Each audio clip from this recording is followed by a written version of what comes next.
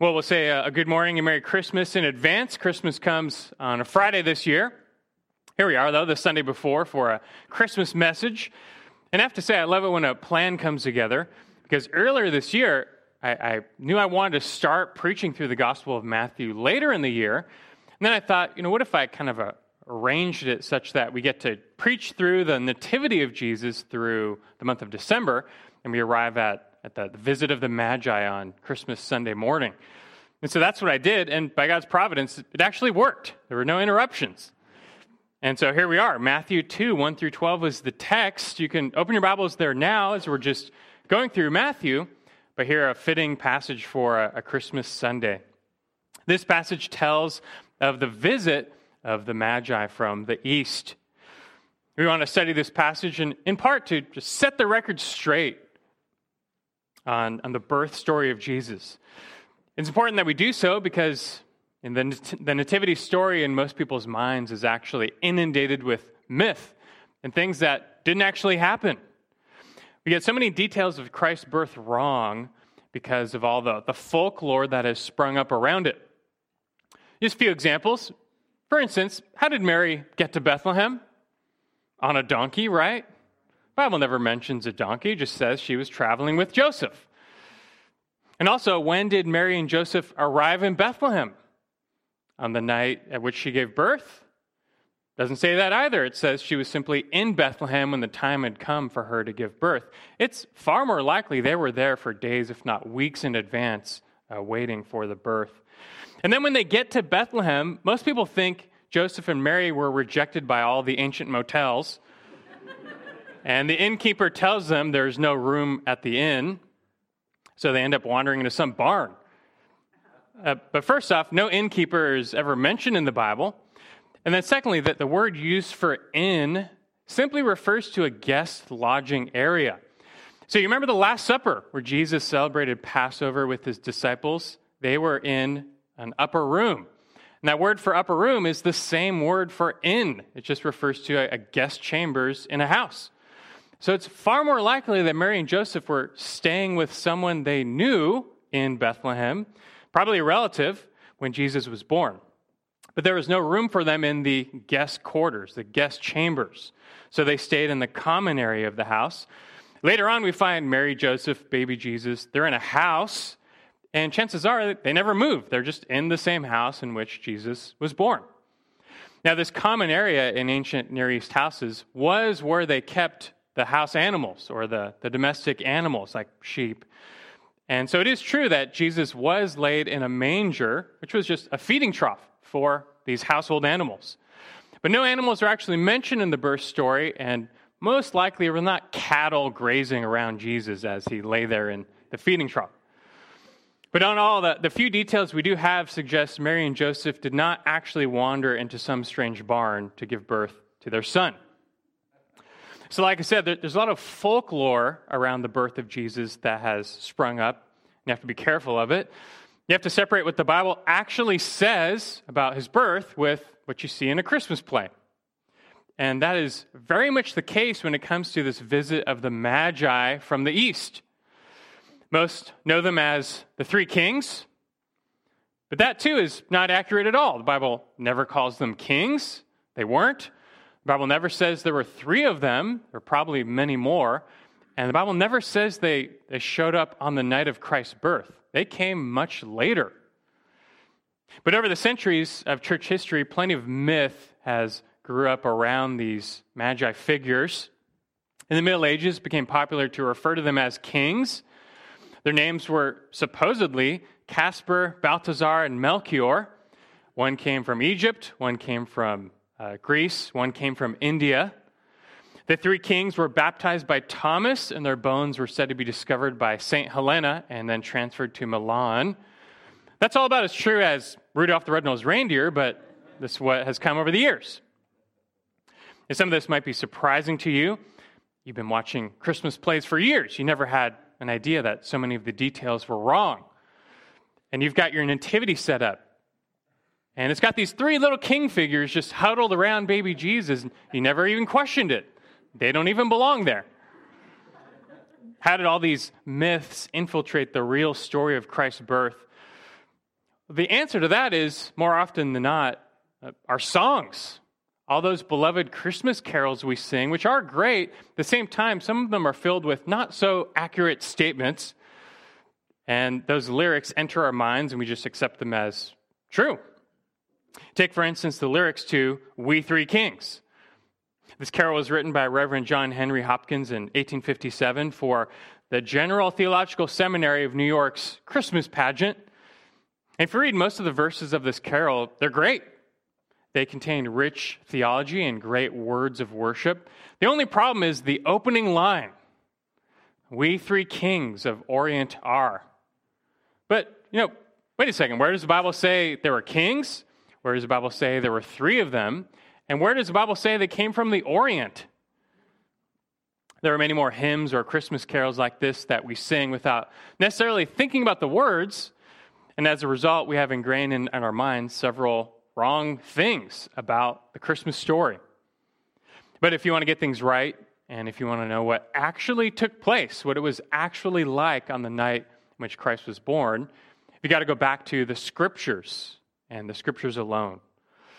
And that's what we're going to do this morning. Not so much about the birth of Jesus, but what happened next with the visit of these magi. And that is recorded in Matthew 2, verses 1 through 12. And I want us to get to the bottom of these figures and their importance. Who are these strangers from afar? Why did they travel from the east to visit Jesus? Why does Matthew tell us about them? Matthew alone records the visit of the Magi. Why are we learning about this? Well, we're going to find out. We're going to make our way through Matthew 2, just parsing through the real details of the visit of the Magi. Hopefully that we might grasp their impact on the birth story of Jesus. We're going to approach this passage what might be called running commentary style, which means no special outline for today. Just going to go through this passage verse by verse, reading and explaining as we go, help you get acquainted with who these guys are and why they showed up. So let's get started. Obviously in verse 1, the first two verses are loaded with information. They really set up the background and the setting of this passage, so we'll spend a little extra time here. So let's begin Matthew chapter 2 and verse 1. It says, "Now after Jesus was born in Bethlehem of Judea, in the days of Herod the king, Magi from the east arrived in Jerusalem." You can stop there. Right off the bat, we're introduced to these central characters in this passage, the Magi. And we need to begin by getting better acquainted with them. We've already been exposed to some myths about these Magi, but how about some facts? Who were these people? What can we establish from Scripture about who they were? Well, how about this? Just to give you some structure here, let's try and help you answer 6 questions about these Magi using the typical who, what, where, when, why, and how. Answer 6 questions about them from the text just to help you get to know who they really were and what they were up to. So let's just start by doing that. Follow along. The first question, who were these Magi? Who were they? First things first, who are these figures? We can just start with the word for wise men or for Magi. That's just the word in the Greek. Magi, it's in the plural. It refers to a magician or a sorcerer, someone associated with the occult. And yes, this is from where we get our words magic and magician. It comes from the Greek word magi. But the meaning of this word and the people it describes goes much further back. The Magi were a tribe of people going back to the 7th century BC. They were a tribe known for their wisdom and their knowledge. They specialized in the study of the stars, astronomy, and astrology. These were the guys who were writing the horoscopes of the ancient world. Some became quite advanced in the study of mathematics and science. So, all in all, though, the picture of the Magi in the ancient world is kind of a mixed bag. Some appear like just charlatans and occultists, but others appear like genuine men of knowledge and wisdom. And for these reasons, though, they rose to positions of great power and prominence in ancient kingdoms. Magi held some of the highest offices in the Medo-Persian and later Babylonian empires. They were at the very top next to the king. They weren't kings, but they were known as king makers because they wielded so much influence over these kingdoms that they largely determined who would be the next king. We encounter magi in the Old Testament. They show up 5 times in the book of Daniel, which took place in Babylon. And the magi were a major part of the king's advisory council. Like the president today has a cabinet of advisors. Now, the ancient cabinet of the king was filled largely with magi, these wise men, these knowledgeable men. And Daniel himself became one of them. The rest of the magi in Babylon, though, they ended up loving Daniel and serving Daniel. That's because, if you remember, he saved their lives. King Nebuchadnezzar was about to exterminate all of the magi. He gave an order to kill all the magi. That's because he was frustrated with them. They could not tell him his dream or interpret it. So he was ready to just do away with them. He thought they were all frauds. But Daniel could. God gave him the dream and its interpretation, and he spared the lives of the magi. And as a result, Daniel himself became ruler over all of these people, these magi. You learn that in Daniel 2:48, which says that the king promoted Daniel and gave him many great gifts, and he made him ruler over the whole province of Babylon and chief prefect over all the wise men or magi of Babylon.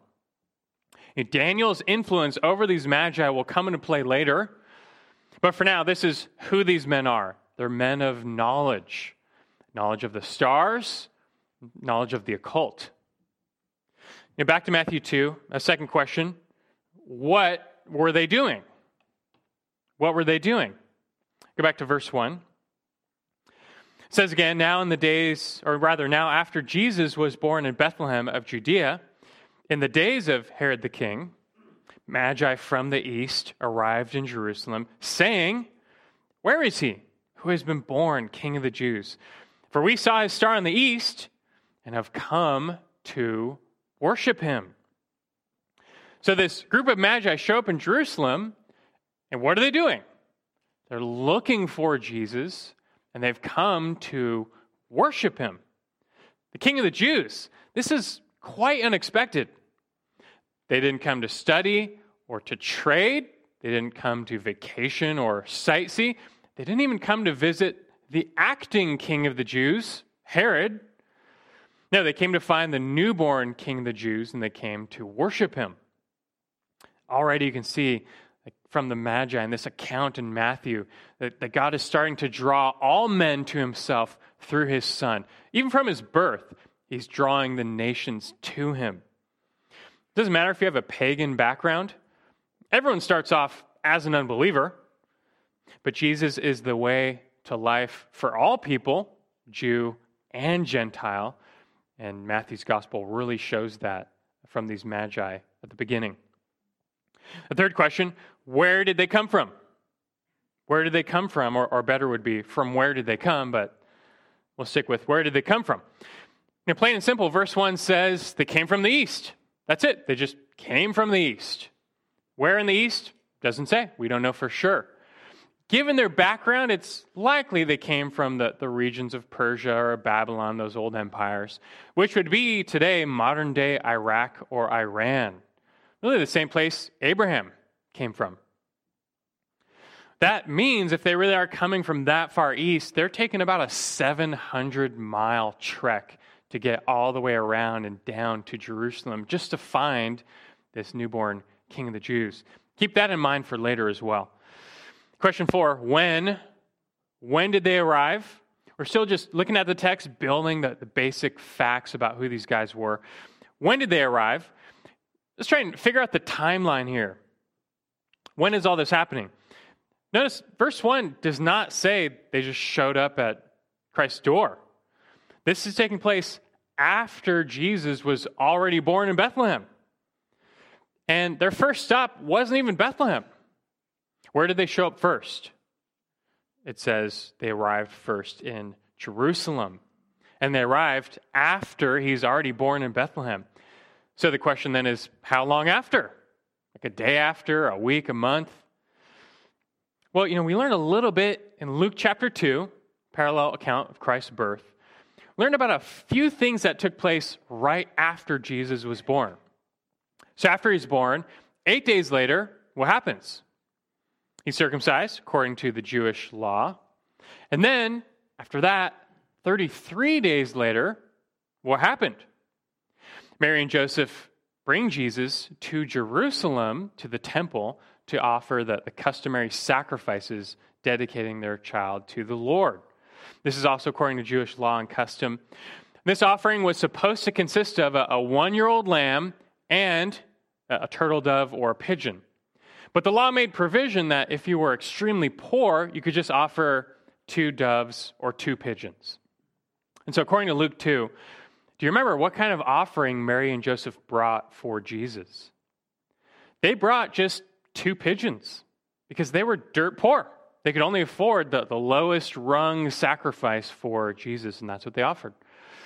But when you think about this, it's actually pretty good evidence that the Magi had not shown up by this time, because the Magi brought with them what?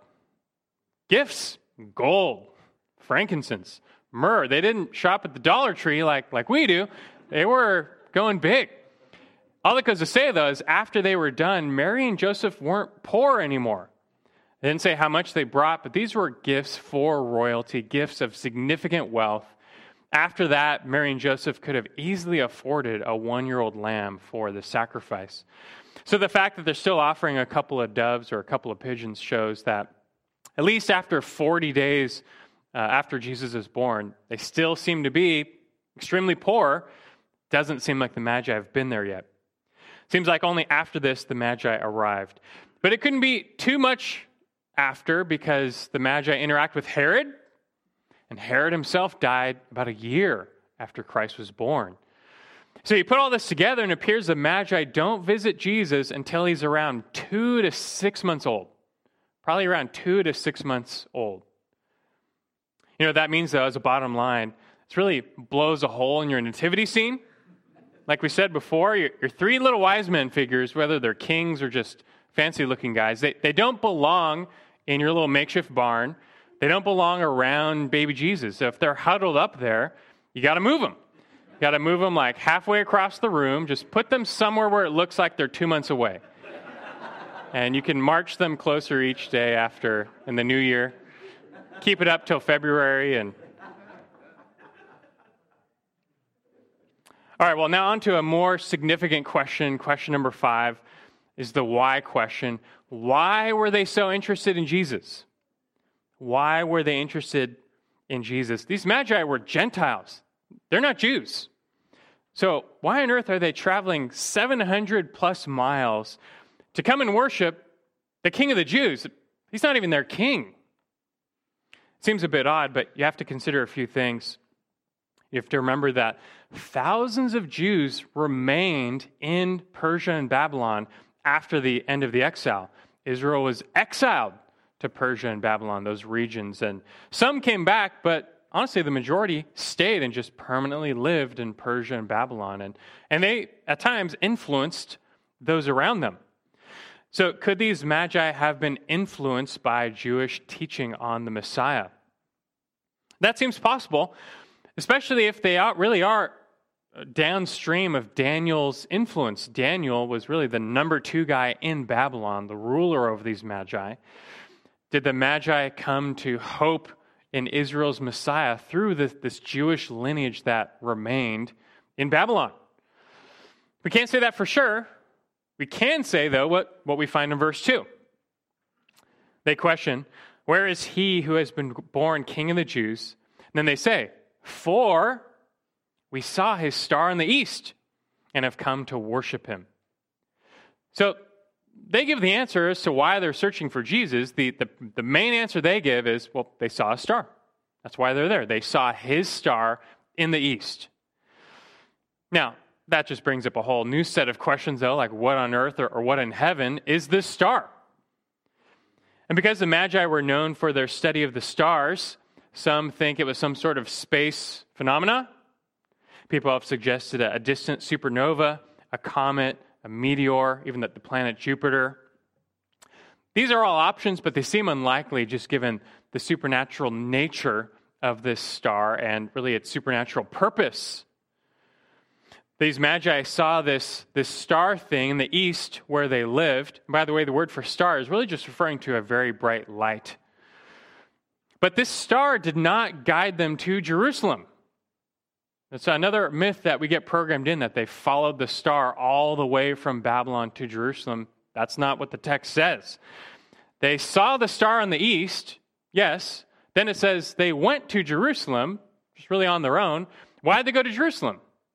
Because they're looking for the newborn king of the Jews. Where do you go to find the king of the Jews?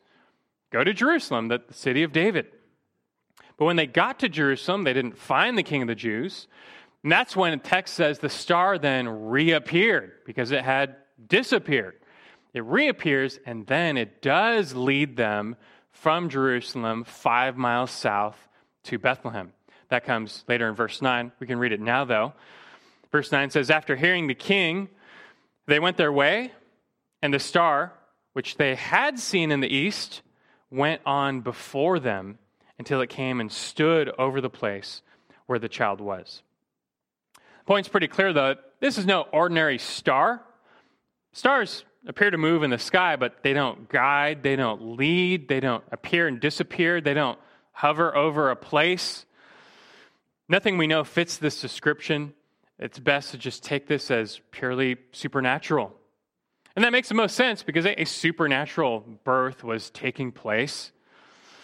If this star is supernatural, still then what is it? Most would surmise, and I would agree, that it's likely a representation of God's own glory, his Shekinah glory. Most times when God reveals himself in the Old Testament, it's in some form of light. God is said to be shrouded in light. In the Old Testament, when people approached God's presence and they came back, what happened? They're always glowing. They're radiating light. I think the Bible doesn't say, but to think that this star, this radiant light in the sky, which is what this word means, was in fact a form of God's glory guiding these men to Bethlehem seems not that far off to me. All right, one last question here. Question 6, how did they learn about Jesus' birth? How did they learn about his birth? Which is a good question. How did these guys know that the King of the Jews had been born? Again, we have the possibility that somehow Daniel taught them. I mean, it says they saw his star in the east. How did they even know to interpret this star that now that's telling them that means the Messiah has come? Like, how do they even know any of this? Well, look, Daniel was one of the greatest Jewish prophets, and his prophecies, read the book of Daniel, they give us the most detailed and specific predictions about the timing of the Messiah's coming. That's for another day. But could Daniel have taught them some revelation about the timing of the Messiah that was orally passed down through the tradition of the Magi, and they just knew it was time? They saw the star that was prophesied. We don't know. We can't say. Can't be dogmatic, but that could entirely be possible. But, as fun as that sounds, I think a more supernatural explanation is in order. It seems most likely that God simply spoke to these Magi. He revealed himself to them and told them directly about the birth of the King of the Jews. Later, down in verse 12, these Magi are warned by God in a dream not to return to Jerusalem.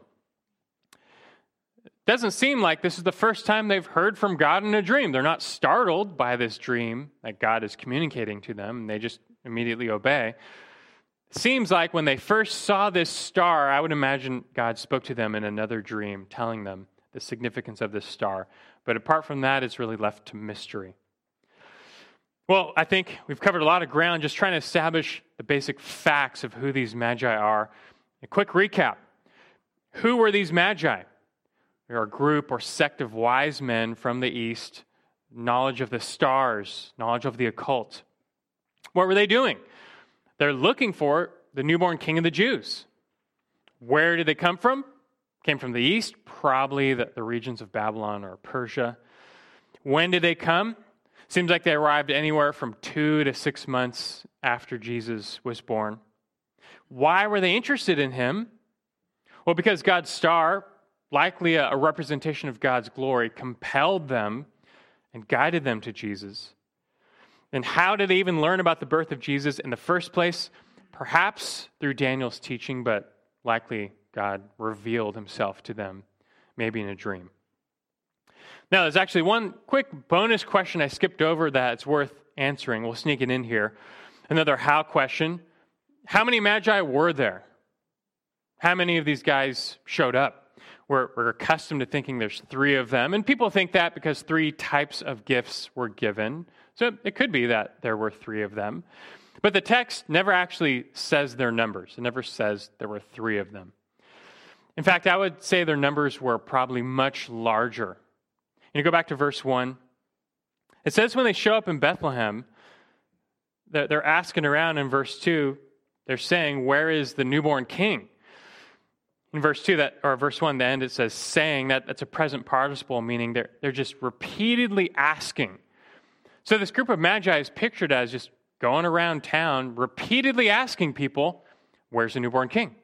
Where's the newborn king? Don't you guys know? You're the Jews. Where's the newborn king of the Jews?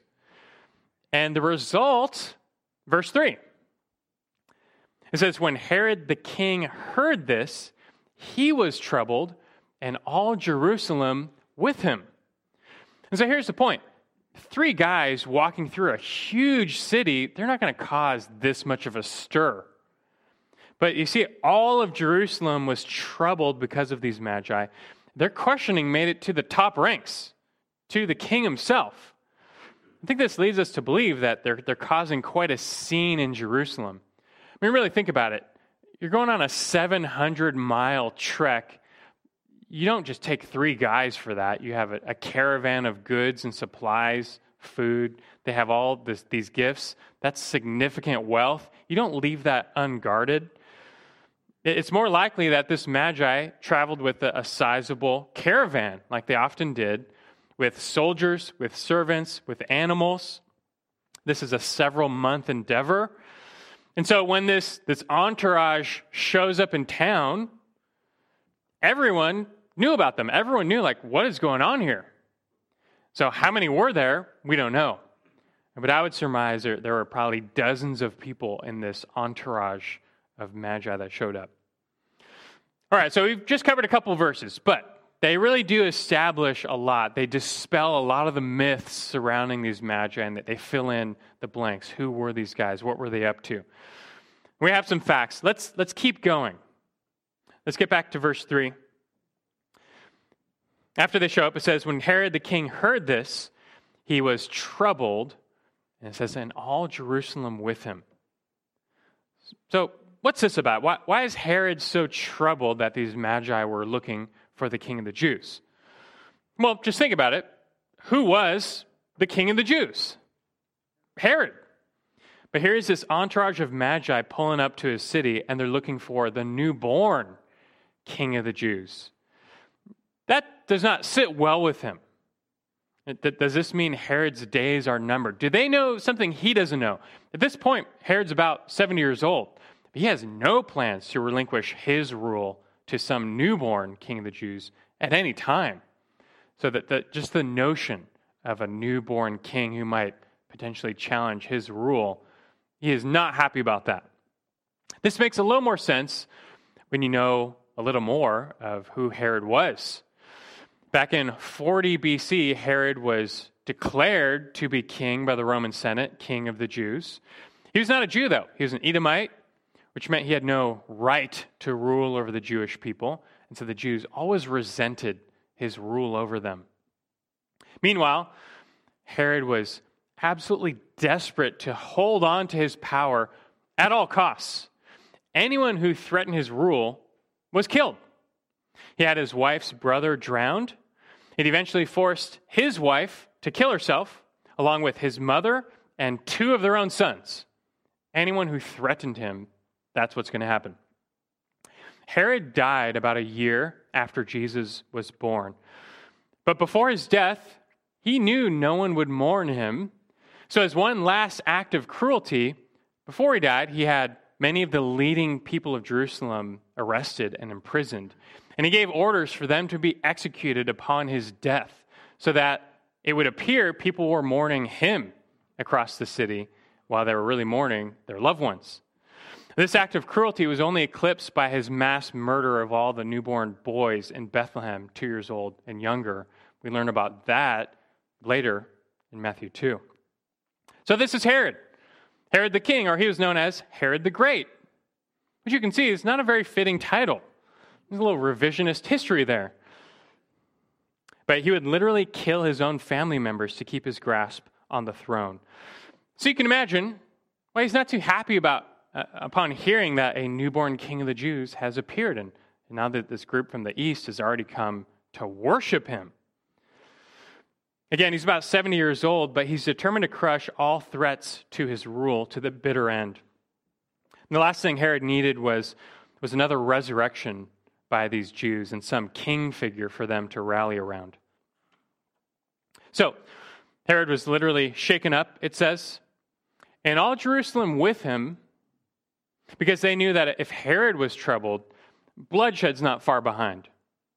The citizens were probably more disturbed by the reaction of Herod than the presence of the Magi, because they knew living under a harsh dictator, whenever he's not happy, innocent people are probably going to die. And that is what happens later. But for now, Herod takes action. Let's keep going, verses 4 through 6. Look at verse 4. It says, gathering together all the chief priests and scribes of the people, he inquired of them where the Messiah was to be born. They said to him, in Bethlehem of Judea, for this is what has been written by the prophet. And you, Bethlehem, land of Judah, are by no means least among the leaders of Judah. For out of you shall come forth a ruler who will shepherd my people, Israel. So Herod assembles together the chief priests and the scribes of the people. These were the religious leaders of the Jews. The priests presided over the temple, but they were extremely corrupt. The scribes were the Pharisees, the keepers of the law, but they were terribly legalistic. Still, because of their knowledge of the scriptures, Herod asked these men where this Messiah was supposed to be born. Herod was no Jew, but he knew their customs. He knew about their messianic expectations, so he wanted to know what they knew. And look, without difficulty, the scribes and priests easily answer him, like they all knew this. Micah 5:2. That the Messiah is supposed to come from Bethlehem of Judea. Bethlehem, the storied little town, the city of David's birth. The Messiah was promised, predicted to come from there. But Herod's not done on his quest for more information. He figures out from the scribes the location of this Messiah's birth. Now he just needs to figure out the timing of the birth. That's what he's up to in verse 7 and 8. Verse 7 says, then Herod secretly called the Magi and determined from them the exact time the star appeared. And he sent them to Bethlehem and said, go and search carefully for the child. And when you have found him, report to me, so that I too may come and worship him. Notice, Herod is not interested in the purpose of the star. There's no question about what does this mean? Only the timing at which it first appeared to them in the east. Also notice how this is being done in secret. He had secret plans going on here that he didn't want the people to know about. He wondered, hey, did he want to go and really worship the King of the Jews too? Not so much, but that's what he wanted the Magi to believe. So he sends them off to Bethlehem and says, hey, when you find him, just come let us know. We want to worship him too. All under pretense, as you know, that will come into play later on. But for now, though, the Magi depart, and Herod exits the scene, and a new character enters the scene. The main character, which is the child. Verse 9 says, after hearing the king, they went their way, and the star, which they had seen in the east, went on before them until it came and stood over the place where the child was. When they saw the star, they rejoiced exceedingly with great joy. After coming into the house, they saw the child with Mary his mother, and they fell to the ground and worshipped him. Then opening their treasures, they presented to him gifts of gold, frankincense, and myrrh. Notice here the star reappears. implying that it had disappeared. It did not lead them all the way from the east.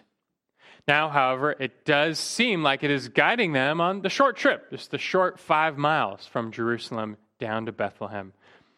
The star then finally stands over the place where the child was. This place is not a barn, it's a house, like verse 11 says. And as we said before, most likely this the same house in which Jesus was born. They had probably not left. Just the sight of the star, though, stopped in place, caused these magi to rejoice because they just knew that their journey was over. They'd reached their destination, which really wasn't a place. It was a person. They came all this way to find a person, this newborn king of the Jews. So they enter this house, they see Jesus, they see his mother Mary, and they proceed to bow down and worship him. So we said last week, they didn't worship them, they didn't worship Mary, paid Mary little attention. They worship just the child. And then they give to him these presents just as a token, as an expression of their heart's worship. And they are gifts fit for a king. Gold, which is an expected gift for royalty. Frankincense, which is a costly scented incense used only for special occasions. And myrrh, which was a very costly perfume coming from a tree in Arabia. And altogether, these gifts represented a lot of money, significant wealth. Back then, just a single bottle of myrrh would cost about $10,000 today. And so these gifts could help Joseph and Mary care for this very special child. And with that said, we can finish this paragraph now with verse 12. After this, it says, "And having been warned by God in a dream not to return to Herod, the Magi left for their own country by another way." We see here how God communicates with these Magi in a dream, like he did with Joseph. And again, they're not alarmed. They don't question it. They just obey it, which to me implies, like I said, it's probably not the first time God had communicated to them in a dream. But this time, God tells them, don't go back the way you came. Don't return to Herod. He's got something devious planned. And so they return to the east, bypassing Jerusalem. It doesn't make Herod happy. It unleashes Herod's wrath. But that's something we will see next time. For now, though, this really ends the birth narrative of Jesus and the surrounding events. And these are the facts. This is the true story of the visit of the Magi from the east. Matthew 1 tells us what happened when Jesus was born, and Matthew 2 tells us what really happened in the days that followed. And so you kind of need to forget what you see in your school plays and forget what you sing in your Christmas carols. And if you really want to get the birth story of Jesus right, you've got to go back to Scripture alone. And hopefully this helps you straighten things out. But we're not quite done, because this Christmas story is not just a story. This is the revelation of God himself to you about the coming of his Son, the King, Jesus the Christ. And Matthew records what happened after Jesus was born to tell you something, to drive home a lesson about this King. Primarily, how you should respond to his coming. In chapter 1, through the genealogy of Jesus and his birth story, Matthew is already making plain who Jesus is. He's not just a child. He is fully human. He's a son of David, son of Abraham, son of Mary. But he's also fully God, being the virgin-born Son of God. He is Emmanuel, literally, God with us. So as a result of who this child is, what should you do? Well, you should do what the Magi did. You should come down and bow down before him and worship him. That's simply how you treat a king. And this is the King of Kings. And the question begs you to answer, have you yourself come to recognize him as your king and worship him? Not everyone does. And Matthew, I think, also deliberately highlights a couple of wrong responses to the coming of Jesus as a warning, as a caution. And so I think we can finish now just by reflecting on this episode and considering the three ways you can respond to the coming of Jesus, even presented in this text. The three ways you can respond to the coming of Jesus. The first two are wrong, by the way. The first is the response of anger. The response of anger. And this, of course, comes from Herod. How did Herod respond to the coming of Jesus? It wasn't worship. He was filled with this secret rage. Why would it make him so angry? The fact that these magi came to worship this other person. Well, for Herod, he was fueled by self-worship. He wanted all power and glory for himself. There's no worship to share. And Herod felt threatened by Jesus. How could there be another king of the Jews? Herod was the acting king of the Jews. He's the only one. So Herod was offended by these magi.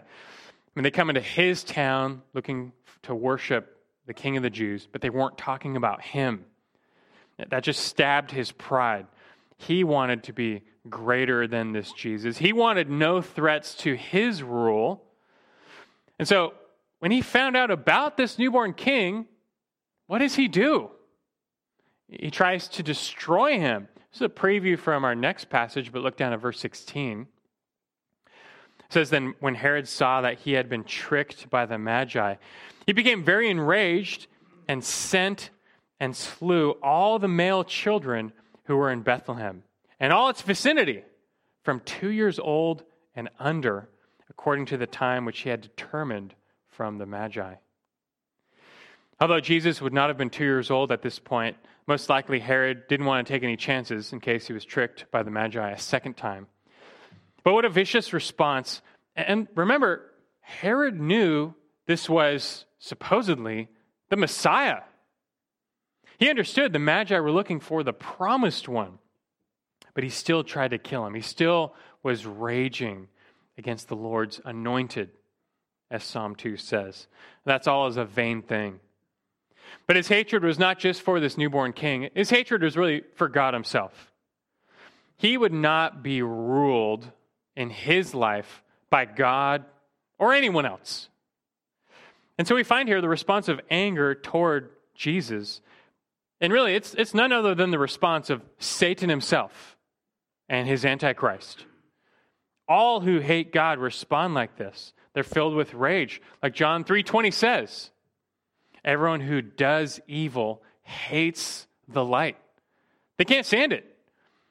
And many in the world still loathe Jesus. They hate him because they know in their heart his perfect righteousness condemns them as sinners.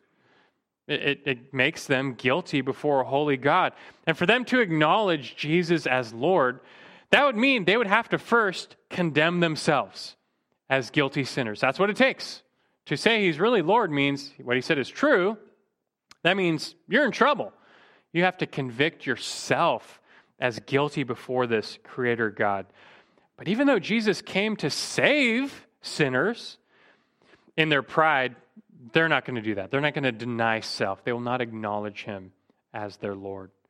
They refuse to humble themselves and go to Jesus for forgiveness. And in their hardness, they would rather, like Herod, kill him. If Jesus came today, he'd be killed again, no doubt. Over and over again. Every generation would have crucified the Messiah. Needless to say, though, this is the wrong response to Jesus. And as Herod found out, and as all who hate him find out, if you reject him now as your Savior, one day he will greet you as your judge. But this is not the only wrong response. Secondly, the response of apathy. The response of apathy. The response of Herod is wrong, but in a sense, we kind of expect it. He's an extremely wicked king. We expect him to hate Jesus. Like, we know better. But the response of the religious leaders is truly unexpected, especially at this point in Matthew's gospel. We're just being introduced to these guys, and they're supposed to be the leaders of Israel in worship. But the response we see from them is apathy. I mean, just think, the priests and the scribes, they knew what these magi were searching for. The Messiah, the King of the Jews. These magi were Gentiles. These religious leaders were Jews. This is their king. This is their Messiah. They don't seem to care. They also knew exactly where the prophetic birthplace of the Messiah was to be, Bethlehem. And so it really begs the question, like, why didn't they go to Bethlehem too? Why not tag along with the Magi and go check it out? If there was even a sliver of a chance that the Messiah had actually been born, you think they'd be excited? You think they'd at least go investigate? But none of them went to Bethlehem. Not a single one of them went down to Bethlehem. Why not? Because they didn't care, and they didn't believe. As we will learn later in Matthew, these Jewish leaders, they were not true worshipers. They did not have true faith, and they were not truly looking for the Messiah. You have these Gentile magi who are willing to travel 700 plus miles to find the King of the Jews. Meanwhile, these Jews themselves wouldn't even travel 5 miles to go check it out. It's just a couple-hour journey. This is none other than apathy and unbelief. They didn't care about the birth of their own king. And ironically, Jesus would not be called King of the Jews again until his death. And some 30 years later, it would be these same Jews who would be the ones to crucify him, as their apathy turned to anger. And it always does. You can't remain indifferent toward Jesus for very long. It will always elicit either love and worship or anger and rejection. Many people today, though, even many in the church, act indifferent toward Jesus. Many claim to be Christians, but they are apathetic as ever about the faith. You would not know they were Christians by observing them. They don't seem to really care. And I think that's because they don't really get Jesus. They might know the data, but they don't really apprehend. They've not believed who he really is, namely the King, your King, the King of Kings. When you really get that, this is the Creator God come down to die for you. It only demands one response, and that's worship. But if Jesus is just a distant afterthought in your life, if you just mostly live as you please, you just come to church once or twice a year, like the religious leaders, that's just unbelief masked in a little religion. It doesn't matter if you can pass a Bible quiz like these people. It doesn't matter if you call yourself a Christian. There's only one thing that can save you and make you right with your God, and it's faith in this Christ. And that faith is only evidenced by one type of response. And that's number 3, the response of adoration. The response of adoration. And finally, we come to the response of the Magi, which is one of true worship. This response, it's all the more staggering when you remember who they were. These were Gentiles from a pagan society, and the Jews looked down on them as dogs. Yet somehow, God revealed himself to them, and they become the true worshipers. That's not unexpected, though, as this promised Messiah was always said to be a light of revelation to the Gentiles. This Jewish Messiah was their Messiah. And the Magi foreshadow God's plan to open the door of salvation to all the nations. God's plan was always to elicit praise from all the nations in the coming of his Son. And Matthew especially includes this in his gospel to show that fact. And regarding these Magi, they had the response of faith, which always translates into worship. Their worship was seen in their sacrifice. They traveled 700, they had to go back home, so 1,400 miles to worship this newborn king. And that was not an easy thing to do back then. Their worship was seen in their giving. They gave significant wealth as just a token of their love. And their worship was seen in their joy. Verse 10 says, when they came upon the Messiah, they rejoiced exceedingly with great joy. That's a very redundant phrase. It's like Matthew's just piling on every superlative he knows just to show that they were really, really happy. Herod didn't rejoice. And the Jews didn't even rejoice. Only these Magi are rejoicing at the news of his birth. That's because they adored him. They came to adore him, to worship him. And they knew Jesus, he's king of the Jews, but he's not actually only king of the Jews. He's the king of all kings, which means he's their king too. And so they fell down to the ground and they worshiped him when they saw him, because that's how you treat a king. That's especially how you treat the King of Kings. And what makes this king doubly worthy of worship is what he would go on to do. This child would one day die on the cross as this perfect, once-for-all substitute sacrifice for you, for your sins.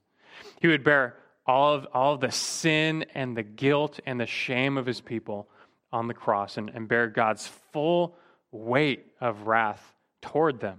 He would take it all. What king like this has ever given of himself like this for his people?